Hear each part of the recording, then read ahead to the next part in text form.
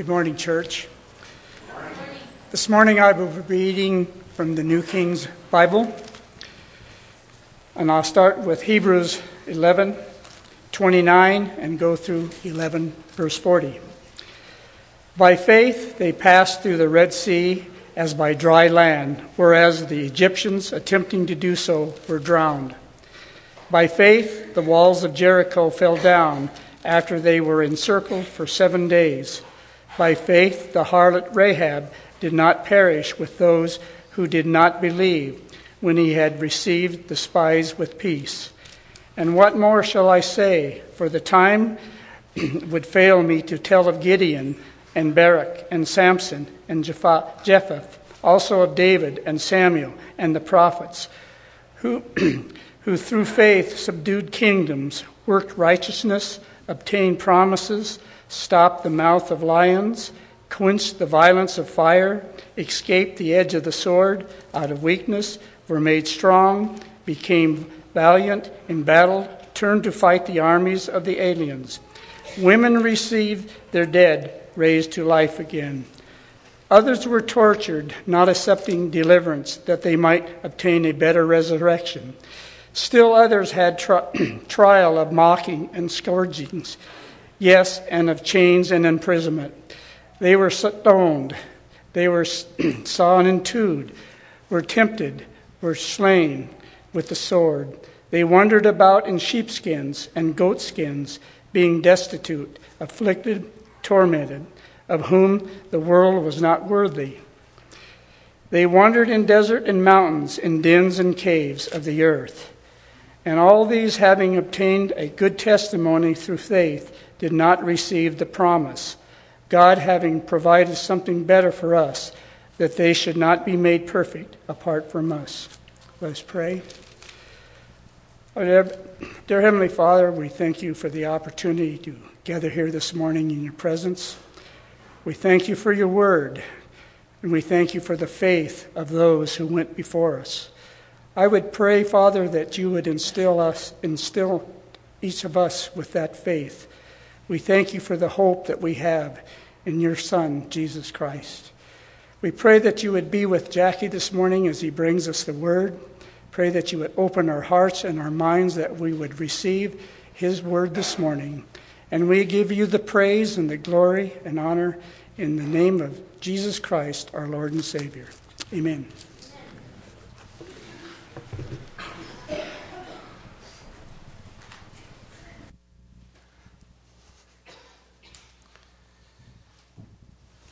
You know, Scripture tells us that if we want to be worshipers of God, then we need to worship him two specific ways. You know what those are?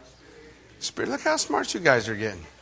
We need to worship him in spirit and in truth. And so the truth matters, right? The truth matters. And so we want to be able to understand and comprehend the truth. And sometimes people have a weird idea of faith and what faith accomplishes and what faith doesn't accomplish. And hopefully this morning we can just get down to the truth. Most of the time we come on Palm Sunday, and Palm Sunday is about the triumphal entry. It's about Jesus coming in, being proclaimed as Messiah. It's about the fickleness of the people, because the people on one day are proclaiming him Messiah, the Christ, the coming one, the promise, and a few days later they're shouting, crucify him. It's about this comprehension sometimes we have, struggling with the idea of the blindness of the people in terms of her Messiah, but we want to worship the Lord in spirit and in truth. So let's work on that. Let's understand. Let's comprehend what was going on. What was the real purpose of the Lamb? It wasn't to be received by the masses. It wasn't to be crowned king. Not yet. The purpose of the Lamb, when Jesus walked into the city, the purpose of the Lamb was to die. And sometimes we forget that. We get caught up in the homiletics, fancy word for how it preaches, how it comes across, how we can excite people. But the reality is, when Jesus came in, it's not like he was shocked. What was he coming there to do? The Bible says he said his heart is flint going toward Jerusalem. I'm coming. I'm moving. Why? Because he had already recognized and realized the purpose for which he was there, right? Not to be crowned king, but to be the Lamb of God as John the Baptist proclaimed him to be. That's why when Jesus is coming into the city in Luke chapter 19, we can read about it. Luke 19, 41 and 42, it says, when he drew near and saw the city, he wept over it. He wept. He looked at the city and he saw the future.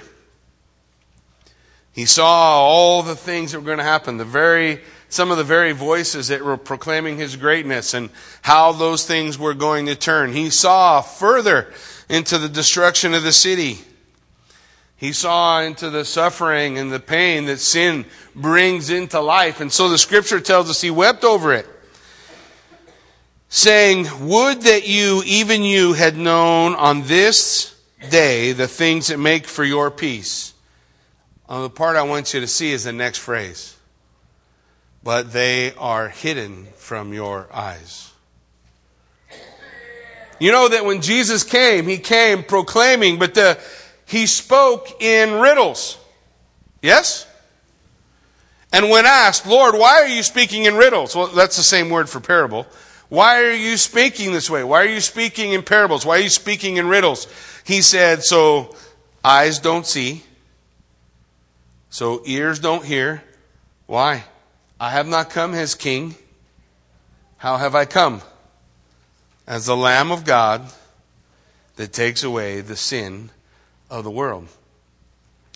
Paul would write, if the rulers of this world had known what was going on, they would not have sacrificed or crucified the Lord of glory.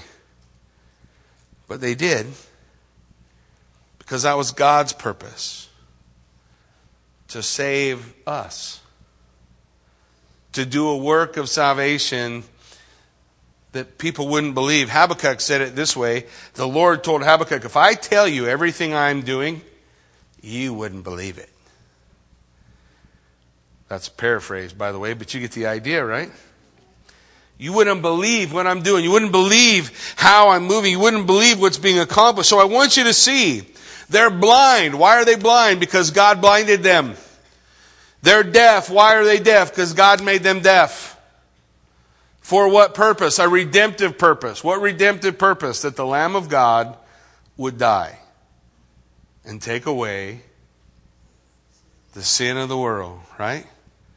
In 1 John 2:2 it says, He, Jesus Christ, is the propitiation for our sins. So that word propitiation, big word, means substitute sacrifice for.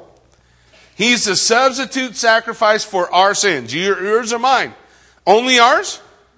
What's the next verse?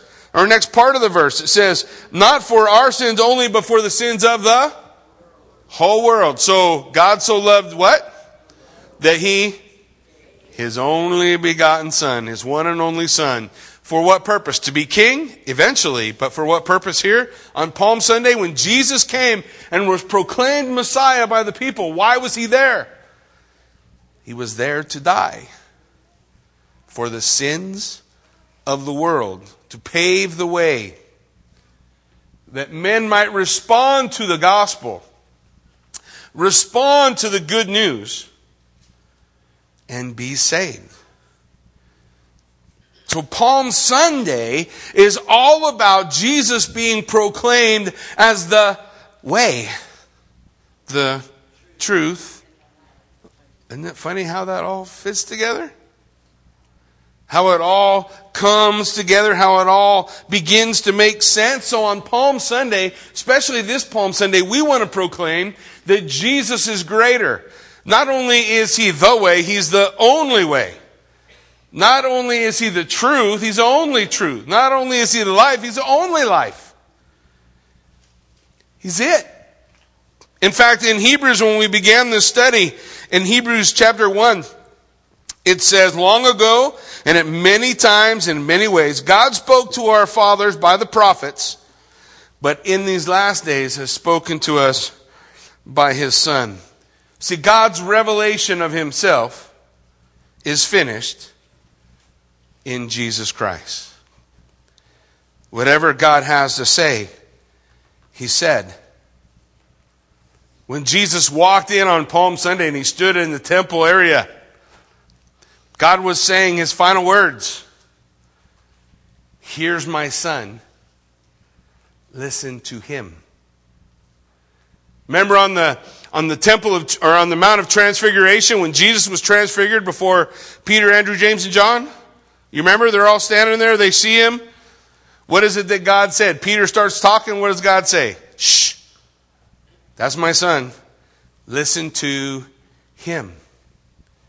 He has words of life. What do we pull from this? That God spoke. That God has delivered himself to us. That he wants us to understand. He wants us to know him, right? Otherwise, why talk?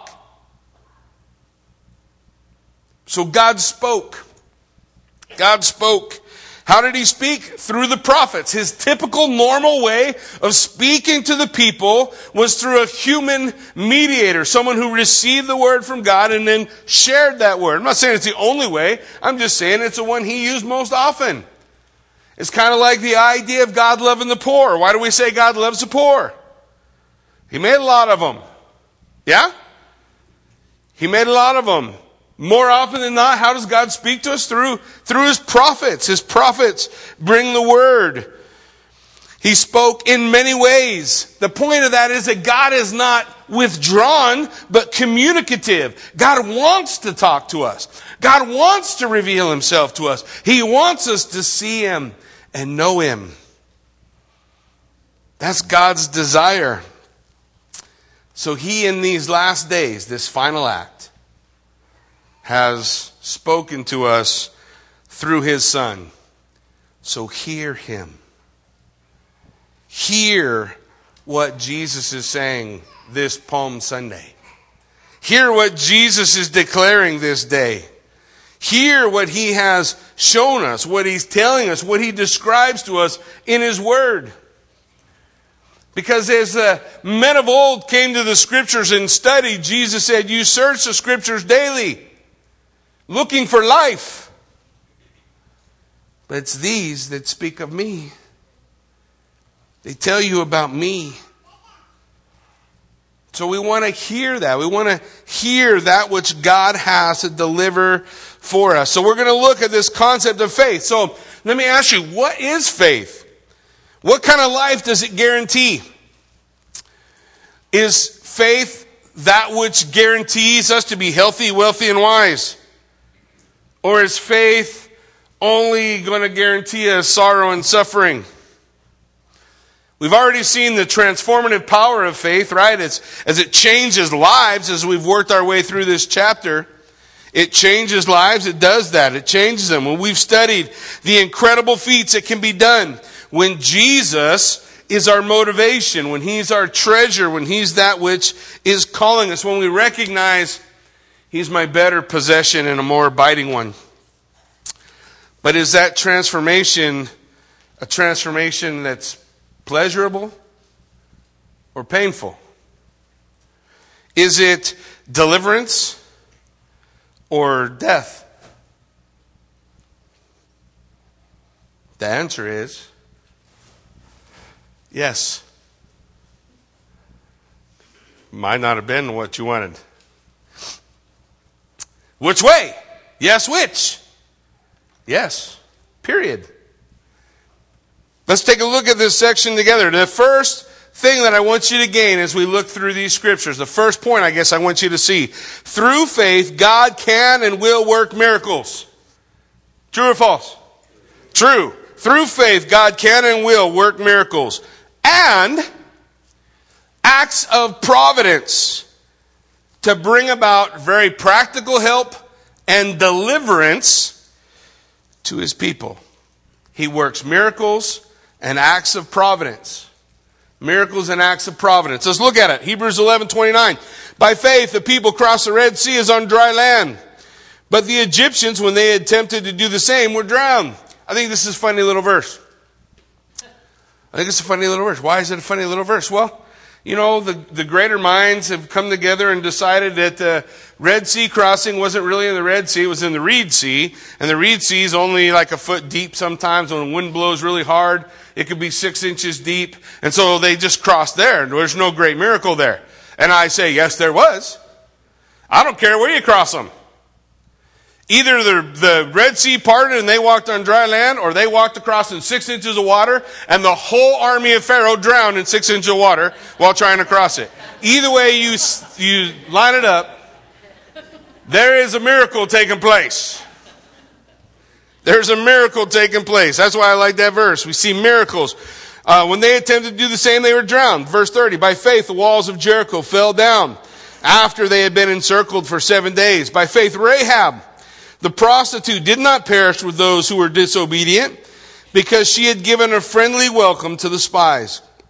What more shall I say? For time would fail me to tell of Gideon, Barak, Samson, Jephthah, of David and Samuel and the prophets, who through faith conquered kingdoms, enforced justice, obtained promises, stopped the mouths of lions, quenched the power of fire, escaped by the edge of the sword, were made strong out of weakness, became mighty in war, put foreign armies to flight, and women received back their dead by resurrection. By faith, God does miracles to deliver his people. By faith, God works acts of providence to deliver his people. This is what we're looking at. Let's look at miracles first. God breaking into the normal way things occur, and he does something extraordinary. Like the Red Sea parting, right? That's extraordinary. We're talking about a miracle. He makes the normal way things work differently. They don't work the same way anymore. So he divided the Red Sea, and they walked across on dry land. He brought down the walls of Jericho just from people walking around it. Now, I know everybody wants to come up with some unique little idea. Well, while they were walking around, they're digging. No, they're not doing none of that stuff. Nothing they did was going to bring them walls down. Those walls came down because God said, walls come down. Why did Lazarus come out of the grave?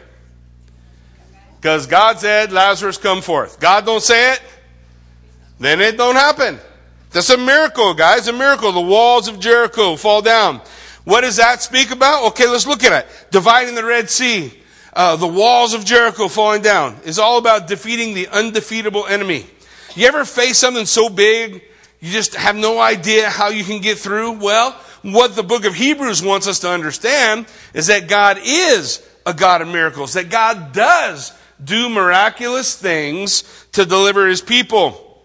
How about shutting down the mouths of lions? Yeah, pretty crazy, you know? What would it be like to be Daniel thrown into the lion's den? Bunch of hungry lions. How do I know they're hungry? Because the next day when they take Daniel out, what happens? The king is irritated. The king's irritated because they tricked him into throwing Daniel, his friend, in the lion's den.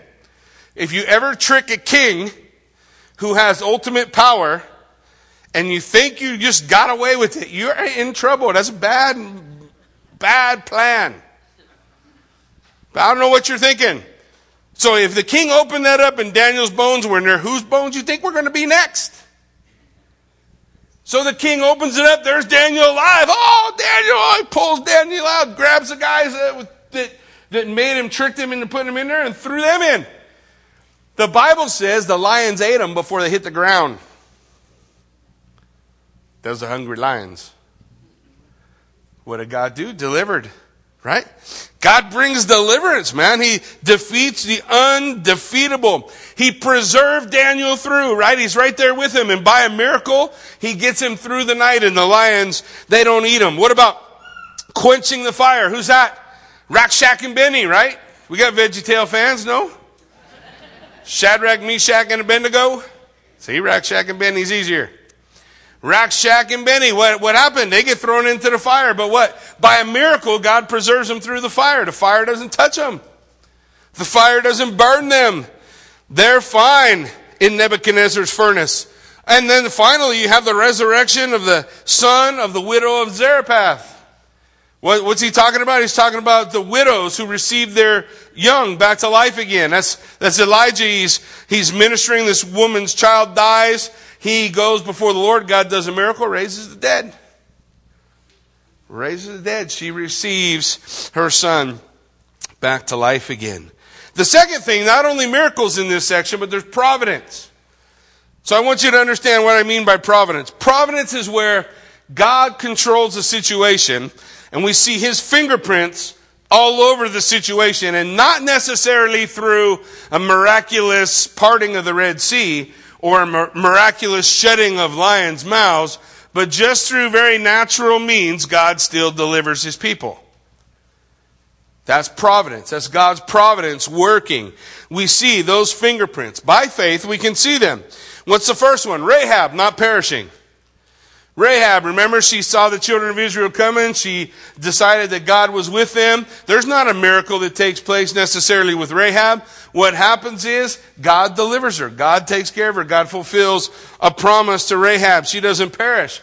We also see here an example of David conquering kingdoms. Now, there may or may not be miracles in different battles, but for the most part, it's just a battle. And God in his providence delivers the battle into the hands of David. Or many escape the sword. Elijah, when he comes in and he meets Jezebel, Jezebel says, I'm going to kill you by this time tomorrow. Elijah just runs away. God delivers Elijah. Elijah runs away from the sword. How about through weakness made strong? Who's that talking about? Time would fail for me to tell you about Gideon. Oh, mighty man of valor, right? Hiding in a hole. Hiding in a hole when God found him. But God made him strong, right? God made him strong. Through his providence, God watches over Gideon, and he delivers Gideon through that. Others, he says, puts armies to flight. It reminds me of Joab and Abishai. Joab and Abishai are two brothers that were part of David's mighty men. And they go into this battle, and Joab says, okay, I'm going to take the guys on the right. And Abishai says, okay, I'm going to take the guys on the left. And then Joab says, if you need trouble, I'll come to you. And Abishai says, if I need trouble, I'll come to you. And he says, and if God delivers them to us, we'll meet in the middle. Ready? Go. And they jump into the fight just like that, and the armies turn around and run. God's providence moving and working, delivering his people, still delivering his people from harm, right? Delivering them, carrying them through. No obvious miracles other than the fingerprints of God working as a result of faith.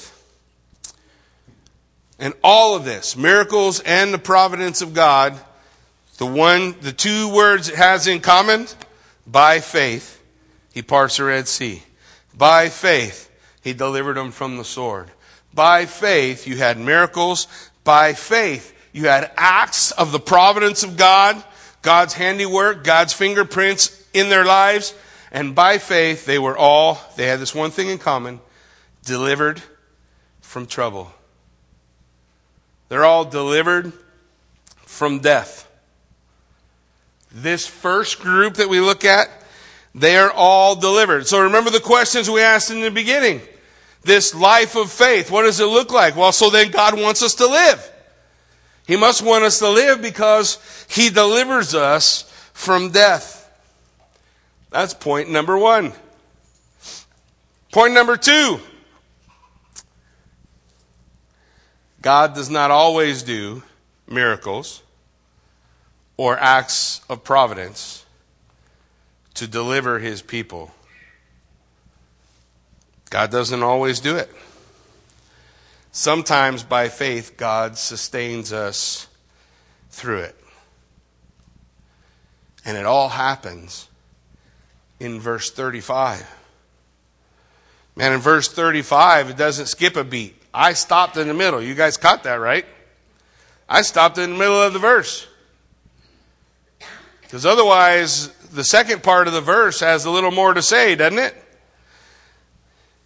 It says in verse 35, the second half, some were tortured, refusing to accept release so that they might rise again in a better life. Others suffered mocking and flogging, even chains and imprisonment. They were stoned, sawn in two. They were killed with the sword. They went about in skins of sheep and goats, destitute, afflicted, mistreated, of whom the world was not worthy, wandering about in deserts and mountains and in dens in the caves of the earth. God doesn't always deliver. Sometimes people go through suffering. Sometimes people die. Here in the beginning we see suffering. They were tortured. Jeremiah, probably one of my favorite prophets, had a rugged life, man. Nobody ever liked him. Every king wanted to kill him.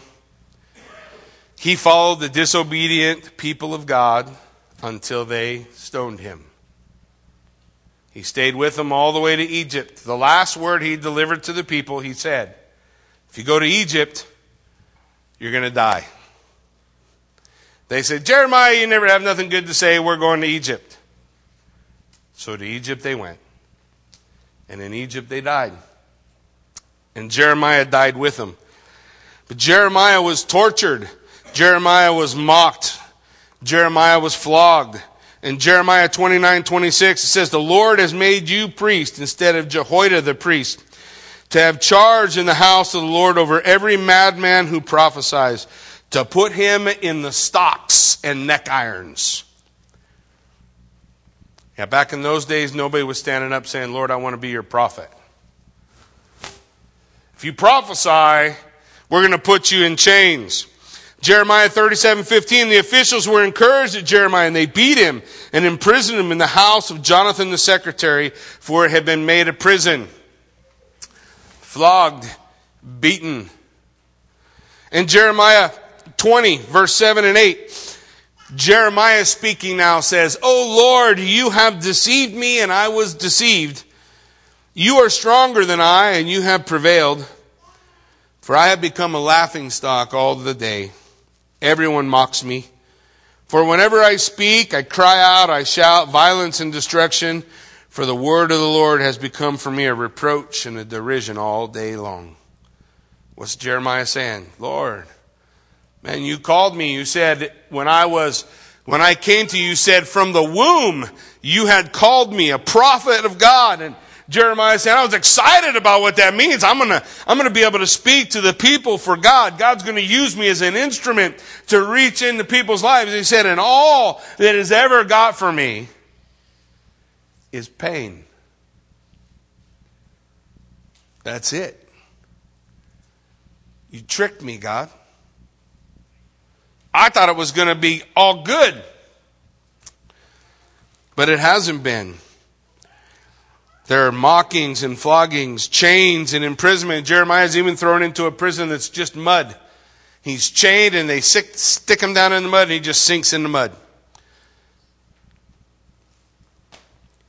Some were stoned, Scripture says. Zechariah, the son of Jehoiada. Zechariah, the son of Jehoiada, we read about him in 2 Chronicles 24. It says this, then the Spirit of God clothed Zechariah, the son of Jehoiada the priest.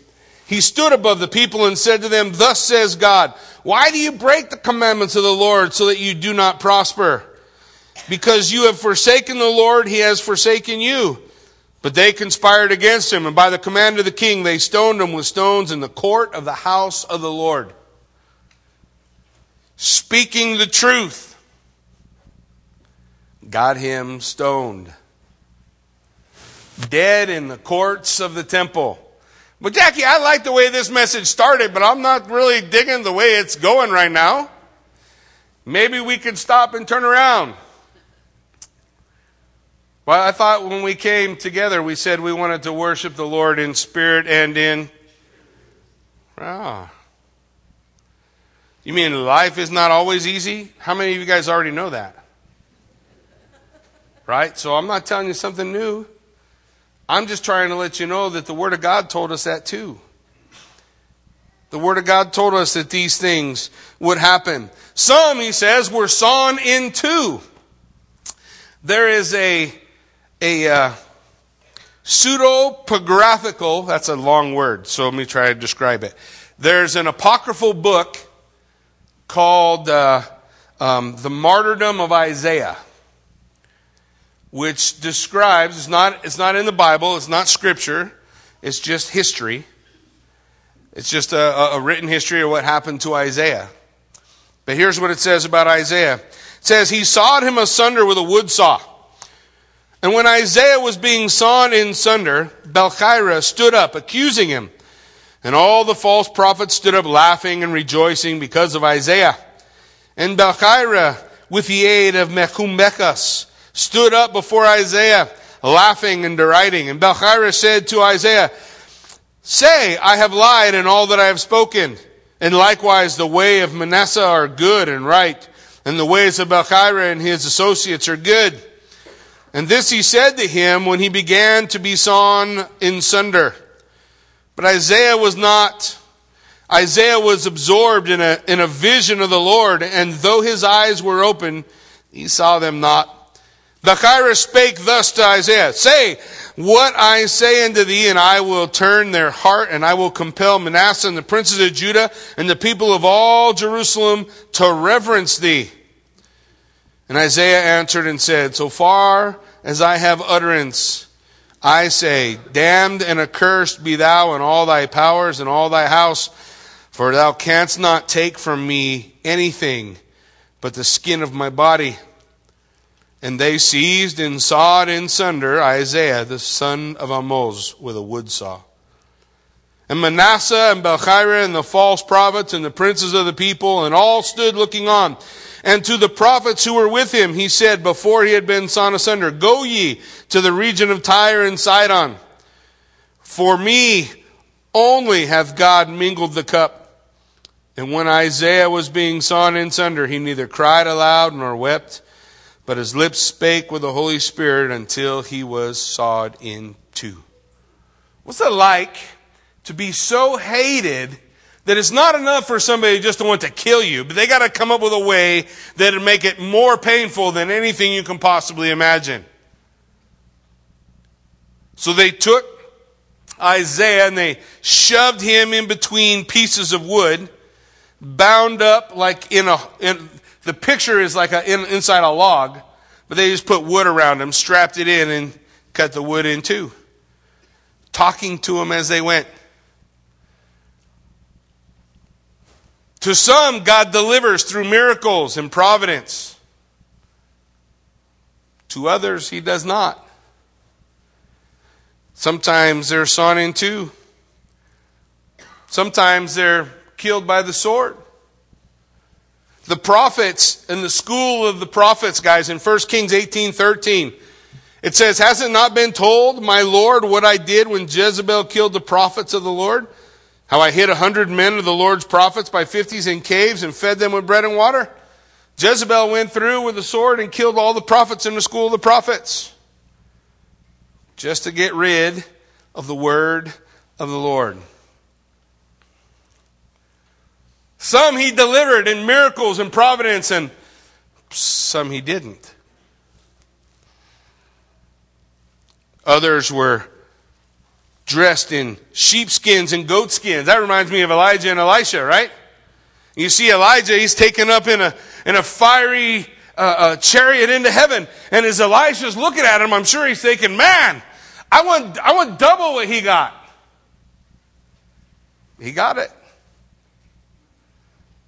Double the power, double the pain, double the suffering. Elijah got snatched up into heaven. Elisha didn't go that way. He says others were destitute and afflicted, mistreated, and homeless, right? Isn't that what he's describing? They didn't have a home. They didn't have a place. Now think, we've been going through Hebrews 11, and what do all these guys have in common? They're looking for a place that God made for them, a place where they belong. And the one thing they could all say is, this isn't it. That's not that place. This is not that place. But I don't want you to miss this little phrase, of whom the world was not worthy. See, God saw him different than everybody else. Well, you remember the question in the beginning. I said earlier, well, so God wants us to live. But after reading this section, So God wants me to suffer? Which is it, Jackie? Does God want me to be delivered in miracles and providence, or does God want me to suffer? Yes. I'm really sorry I came on Palm Sunday right now.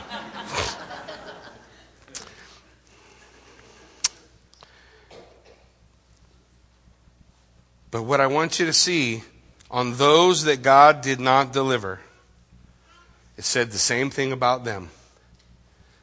It said, by faith, they suffered. In the same way, it said, by faith, they were delivered. Faith is evident with each. Which brings me to the third thing that I wanted to share out of this, and that is, faith is not the determining factor over whether you're delivered, whether there's a miracle, whether there's providence, or whether you suffer. Faith is not the factor. We want to worship God in spirit and in truth. We want to hear the words of Jesus on Palm Sunday. We want to hear what it is He has to say. Well, here's what He has to say. God decides. Who is delivered by miracles? Who is delivered through providence? And who suffers? You and I, in the reality of life and our existence here, we all have a road to walk, right? And are all our roads the same? Does everybody have the same experiences? Does everybody have the same level of suffering in their life? Does everybody have the same level of miracles in their life? No. No, we all have a different road to walk. We see that so clearly when Jesus looks into Peter, who had denied Him 3 times. You remember Peter, right? Denied 3 times that he even knew the Lord. The Lord comes to Peter and He's talking to Peter and He's sharing with him. He says, Peter, I know the desire of your heart is that your faith will be so strong one day that when you face that same opportunity to deny me, you'll be strong enough to say no. And Jesus looks at him and says, Peter, I want you to know you will. He says, one day, men will take you where you don't want to go. And they'll stretch you out. And the scripture says in the Gospel of John, this Jesus spoke about the way He would die. Peter would die for the Lord. And the Lord is encouraging him because Peter's really depressed, thinking he didn't have enough faith. And so the Lord says, you have enough. You will have enough, Peter. You're going to make it. But then as they're walking, Peter starts thinking, well, I'm going to get crucified. What about John? And the Lord said something so important. He said, Peter, if I want John to live till I return, what's that got to do with you? Peter, you have your road to walk. Will you walk it? Will you follow me? Peter, John has his road to walk. And he'll have to follow me on his road. And God never said, look at everybody else's road and decide who's got the better road. No, if we're following Jesus, all Jesus says, come follow me. And that path that He takes us on, the path of faith and the path of the doctrine and teaching, all that stuff's the same. But the reality of our experiences in life, that's all different. That's all different.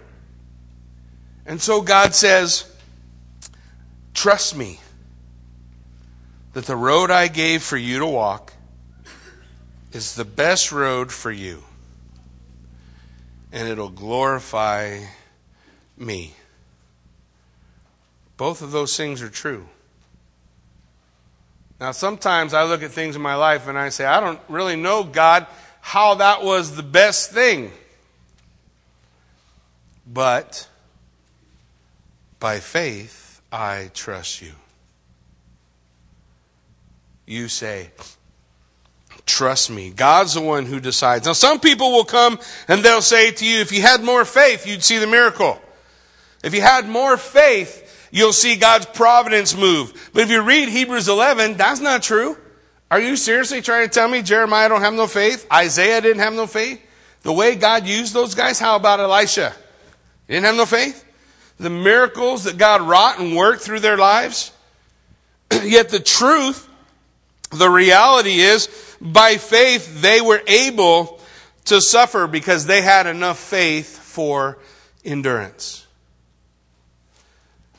Some need faith for deliverance, and some need faith for endurance. I don't know which one you are. I would imagine at multiple times in our lives, we need both. We need faith for deliverance and we need faith for endurance. We need both functioning in our life. Same word, same kind of faith. What are we saying? We want to trust in God. Guys, we want to put our faith in Him, because whether you live by faith or you die by faith, God will take care of those who trust in Him. For me, to live is Christ and to die is gain. Trust Him. The fourth thing that I want you to see out of this little section of Scripture that we're looking at, the common feature of faith that delivers and faith that endures is believing that God is better than what life can give right now, or what death can take away. Just think about it for a minute. That common feature of the faith that delivers and the faith that endures, and we all need those, is believing that God is better than what life can give you now, or what death can take from you later. Christ is better. Christ is better. When you can have it all, faith says God is better. When you lose it all, faith says God is better. This relationship, this Christ that I've come to love.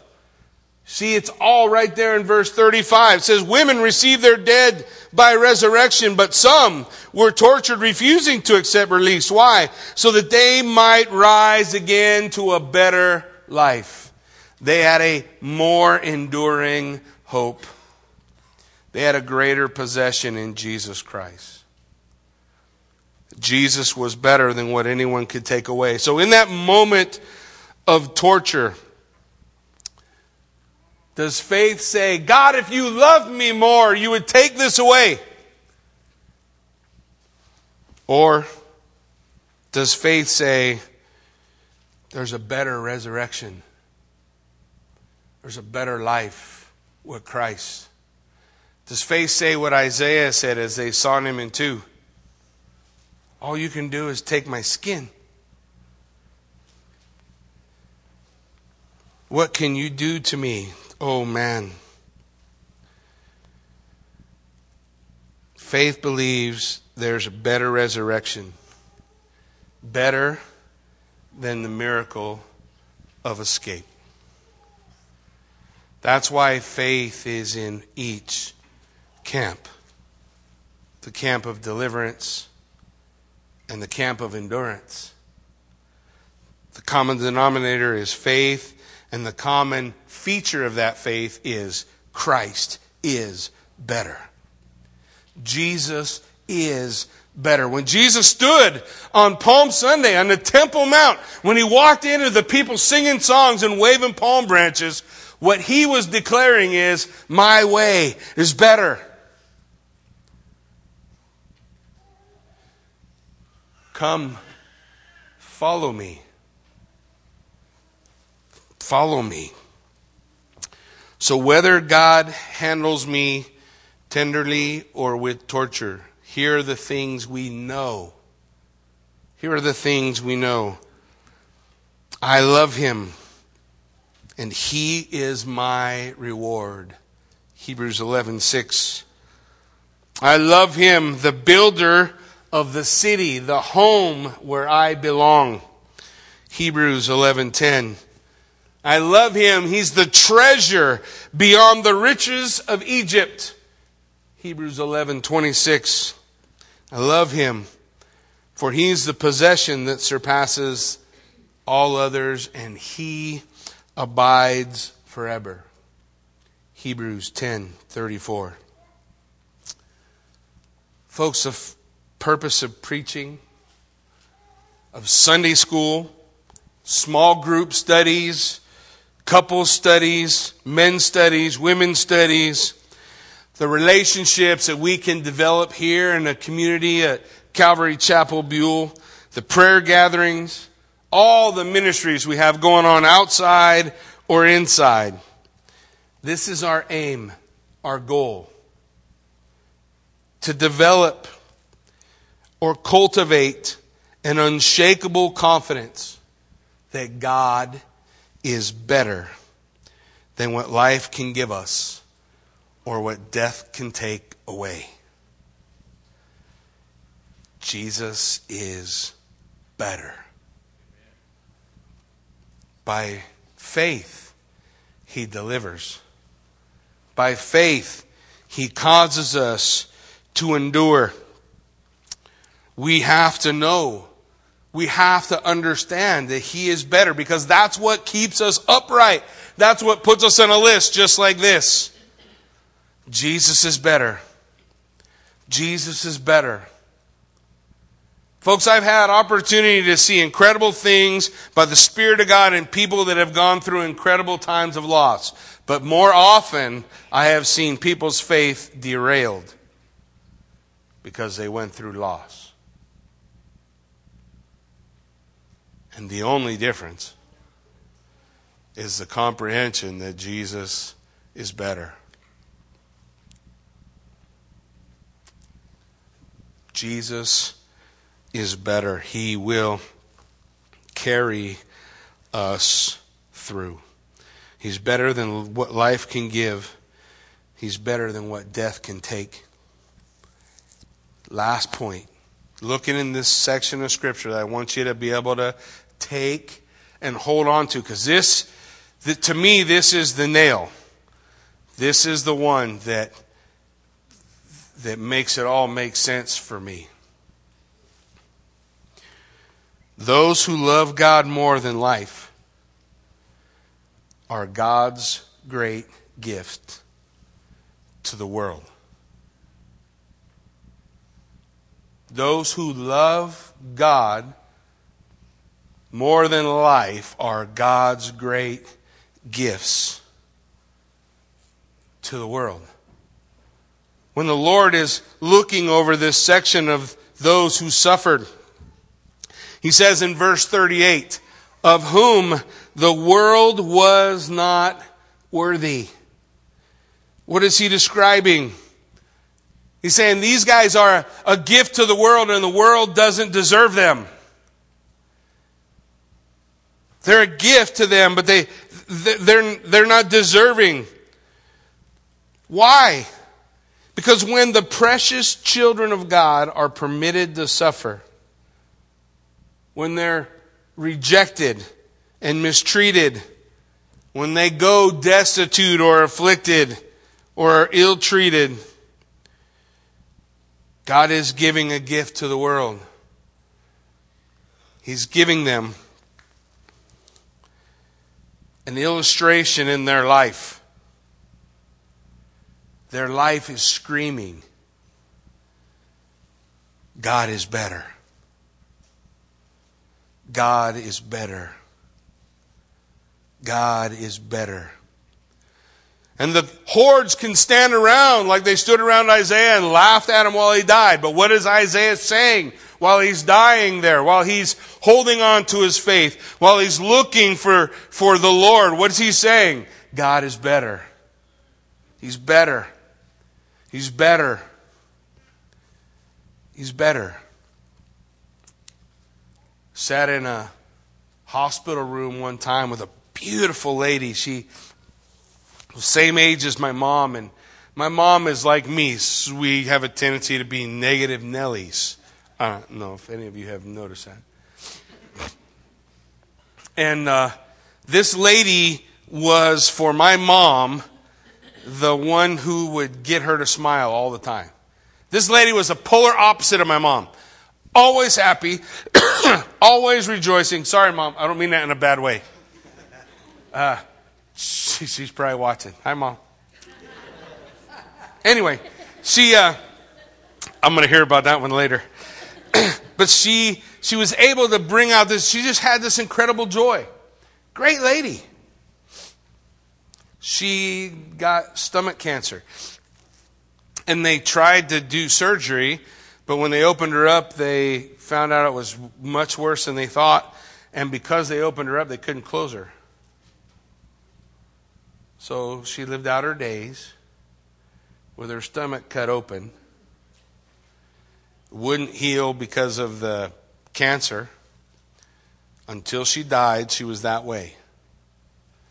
And because of her relationship with my mom, I wanted to go spend as much time with her as I could and be an encouragement, right? Because it's a hard thing to go through, no?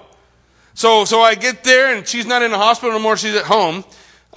She has visiting nurses and what have you coming in. And so I go into the room, and I go walking in. As soon as I walk in, the second I cross the threshold, before I can open my mouth and even say a word, she says, Jackie, glad you came. I want to pray for you. I'm like, you want to do what? Yeah, I want to pray for you. You've been on my heart. I want to pray for you. Can I pray for you? I can't get around so much anymore. I'm thankful that the Lord brought you to me so I could pray for you. Every time I went to see her, that's how it would start. She lived out her life shouting, God is better. And she was a gift. She was a gift for my faith. I pray that she can be a gift for yours. Because the one thing we can all count on in this life, at some point between now and the end, you're going to be disappointed with God's deliverance, providence, or the suffering that you've had to go through. And I pray when that happens, you remember the scripture that says both groups live by faith. Both are marked by their trusting in the Lord. And one of them, they're a real gift to the world. A gift so blessed that the world's not worthy of them.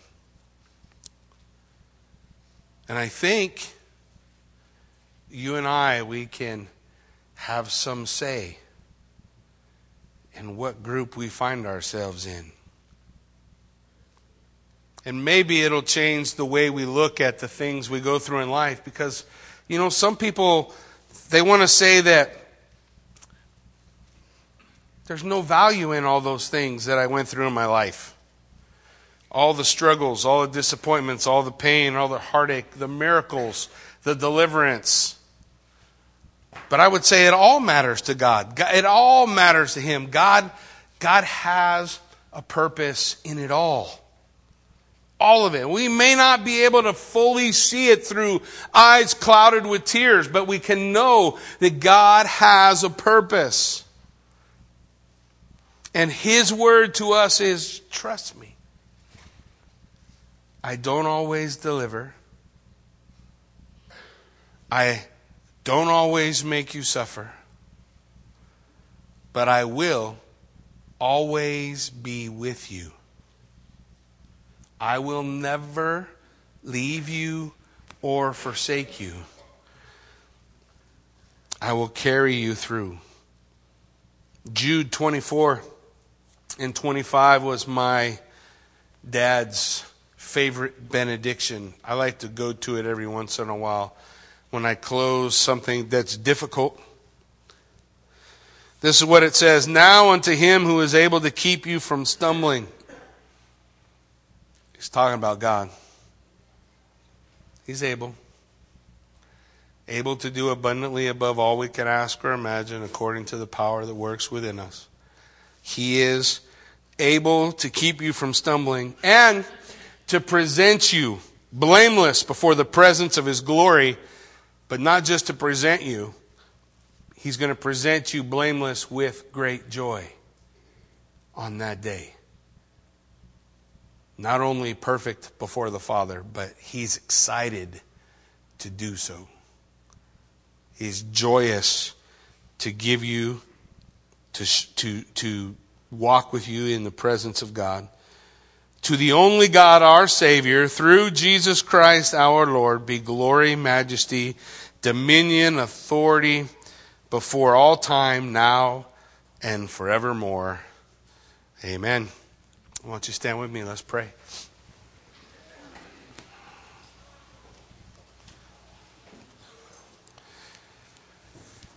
Father God, we thank you so much for the opportunity we have as we come before you, as we study your word, as we open it, Lord. We say we want to worship you in spirit and in truth. So we come this Palm Sunday morning to remember that when you presented yourself to the world as Messiah, you did so to announce that you were going to die for us.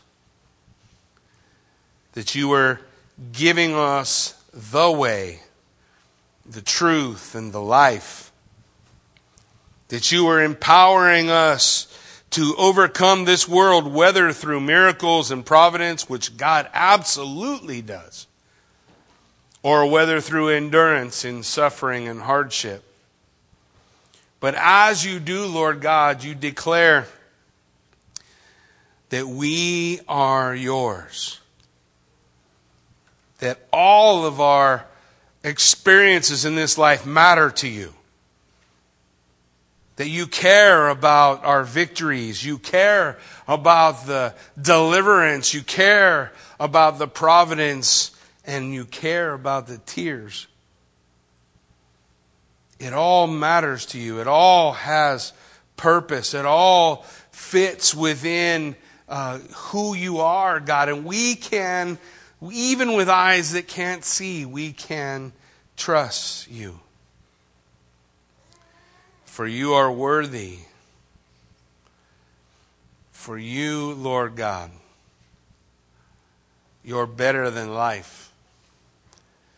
You're better than whatever this life can give.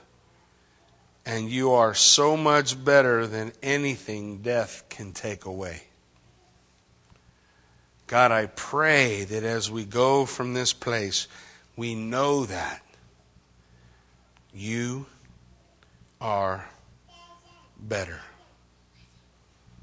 So we give you this time in Jesus' name.